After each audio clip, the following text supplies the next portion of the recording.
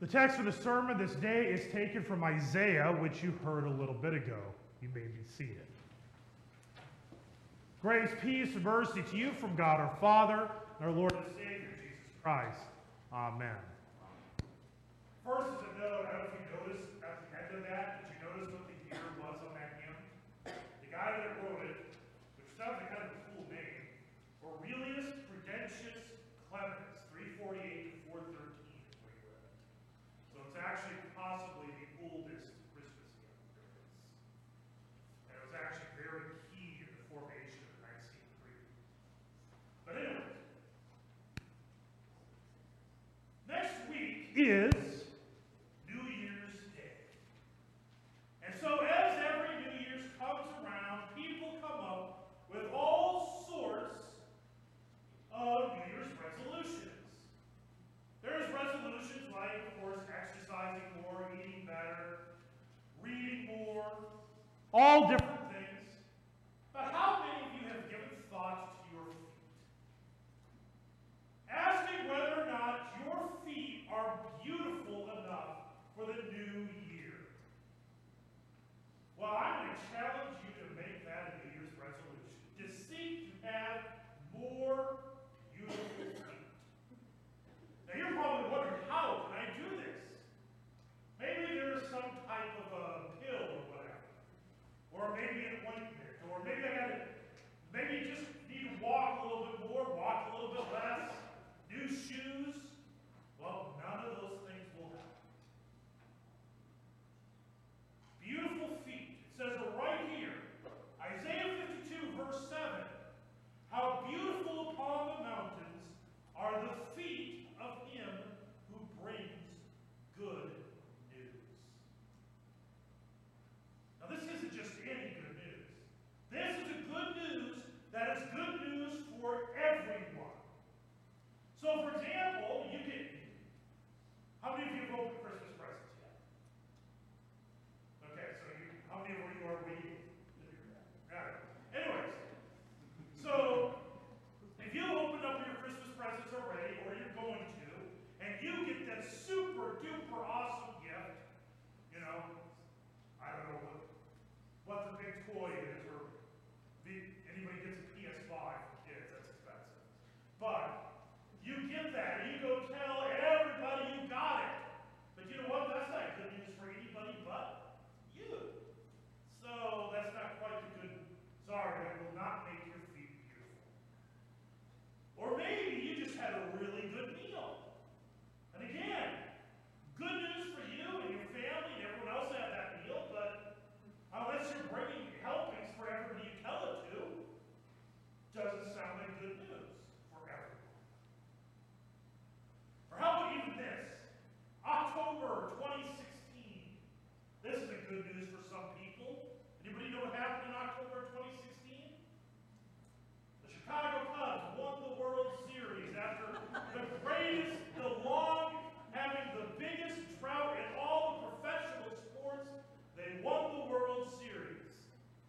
But you see, the thing is, that was great news for Cubs and Cubs fans.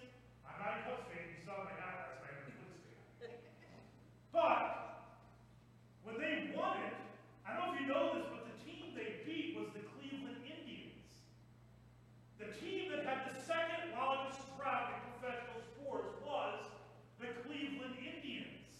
So which means when the Cubs won the World Series, that means the Indians now have that distinction of the longest drought in professional sports. So good news for one, not good news for another. By the way, the city of Cleveland, if it wasn't for LeBron James randomly showing up again, they would have the longest drought of any city. Anyone. So, not good news for everyone. So what is the good news? Well, you heard it. You heard this morning, John chapter 1. In the beginning was the Word, and the Word was with God, and the Word was God. So the Word, the Greek word there is logos. We translate it as Word because there's no really good translation of it into English. But basically it's talking about the source.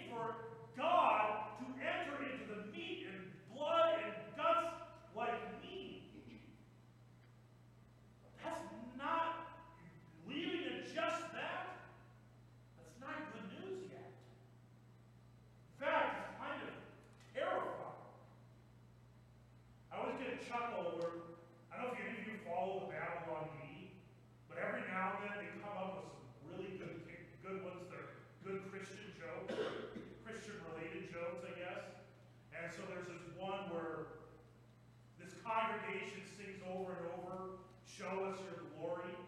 God answers their prayer and everybody's instantly dead.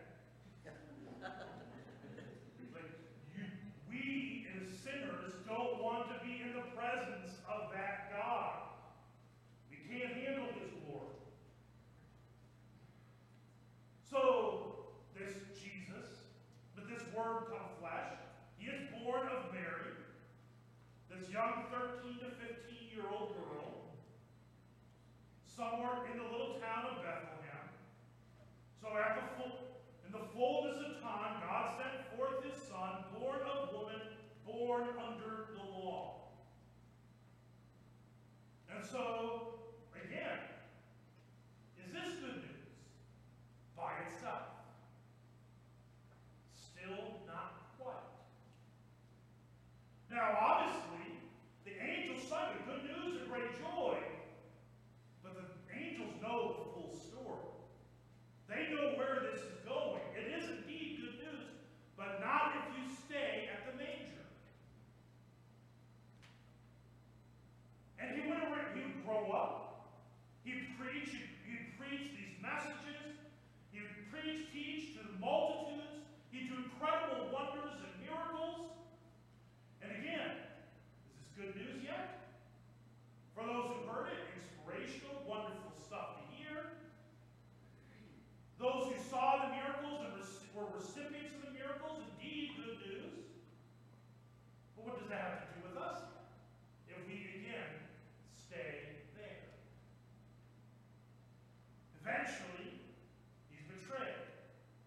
He's arrested. He is crucified. He dies and he is buried. And then on that Sunday morning when they came expecting to find an empty tomb, find a body in the tomb. They found it empty. Sorry, I jumped ahead. They found the tomb empty. Jesus had risen. Again, incredible. Still not quite at that good news.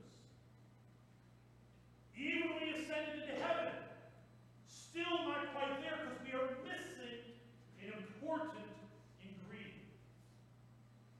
Galatians 4 tells us, in the fullness of time, God sent forth his Son, born of woman, born under the law, and here's the key, to redeem those who were under the law. That's the key passage. See, it's not good news if you just have these events. The question is, why? Why does he why do all of these things happen? It begins with the reality that we are under the law. And we have broken the law over and over and over. It comes to the reality that you were born sinful. You were born in rebellion to God. If you want to kind of get an idea of the sinfulness of man, I don't know if you know who Mr. Beast is. He's a very well-known social media influencer. He's apparently on the verge of becoming the first billionaire one. So if you're wondering how you can make $1 billion in social media, but you're more likely to be like me and get two followers. But but he did a survey, and he asked people would you be willing to take if I could give you $10,000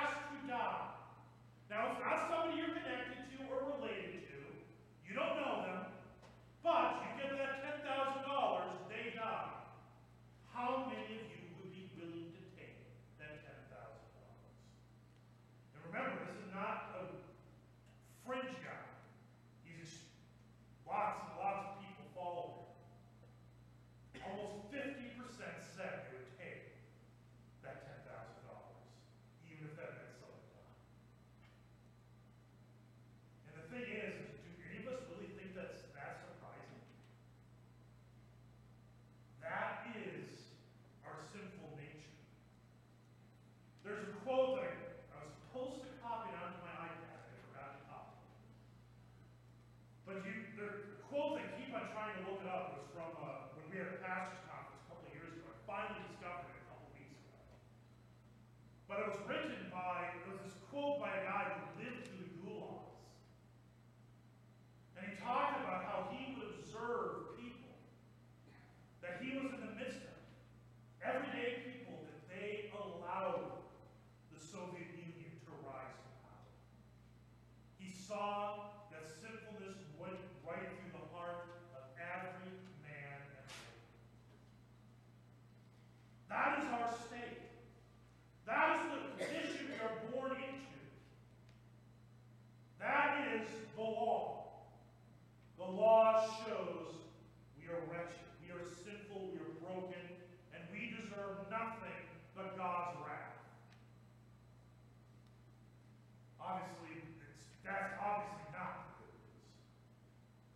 But the good news, again, why did Jesus do all this? Why did the second person of the Trinity give up the throne that he had in heaven and exchange it for the throne that was the womb of Mary? Why did God become flesh?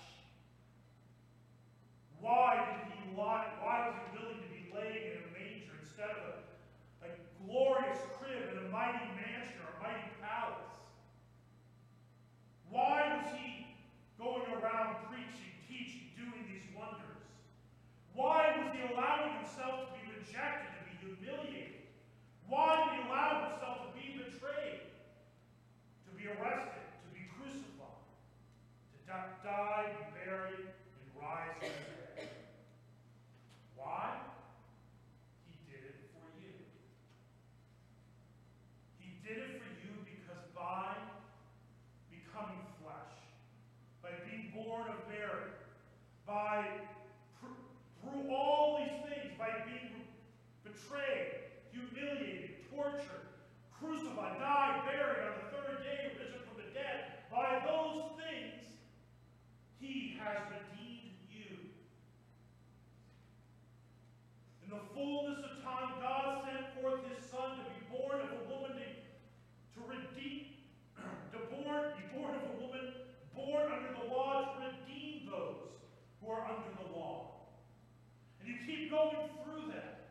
And he talks about the reality that when you were born in sin, you were born enslaved to sin, death, and the devil. You were born a slave. But in the death of Jesus, in the blood of Christ, you are made sons. Yes, men and women, you are sons. This is not a biological distinction. This is a political distinction. In the ancient world, only sons received an inheritance. So that's why you're called sons. Whether you're a man or a woman, you are a son of God. And not a slave, but an heir of the Heavenly Father. That is good news. You are destined for death, but you have life. You have eternity. That is good news. The good news is that the one who is in the manger is the one who goes to the cross for you. That the one who is in the manger is in the bread and wine for you. Given to you for the forgiveness of sins, which is why, yes, we have the Lord's Supper on Christmas Day. And not to mention it's called Christ's Mass. That is good news. Good news that you have received. I don't know if you've ever thought about who are the people in your life that they delivered you that gospel. Who was the one that made sure you were in church? Made sure that you were baptized, that you received the Lord's Supper? Who was the one that did that? I don't know if you know who baptized you or not. Guess what? They had beautiful feet. And guess what?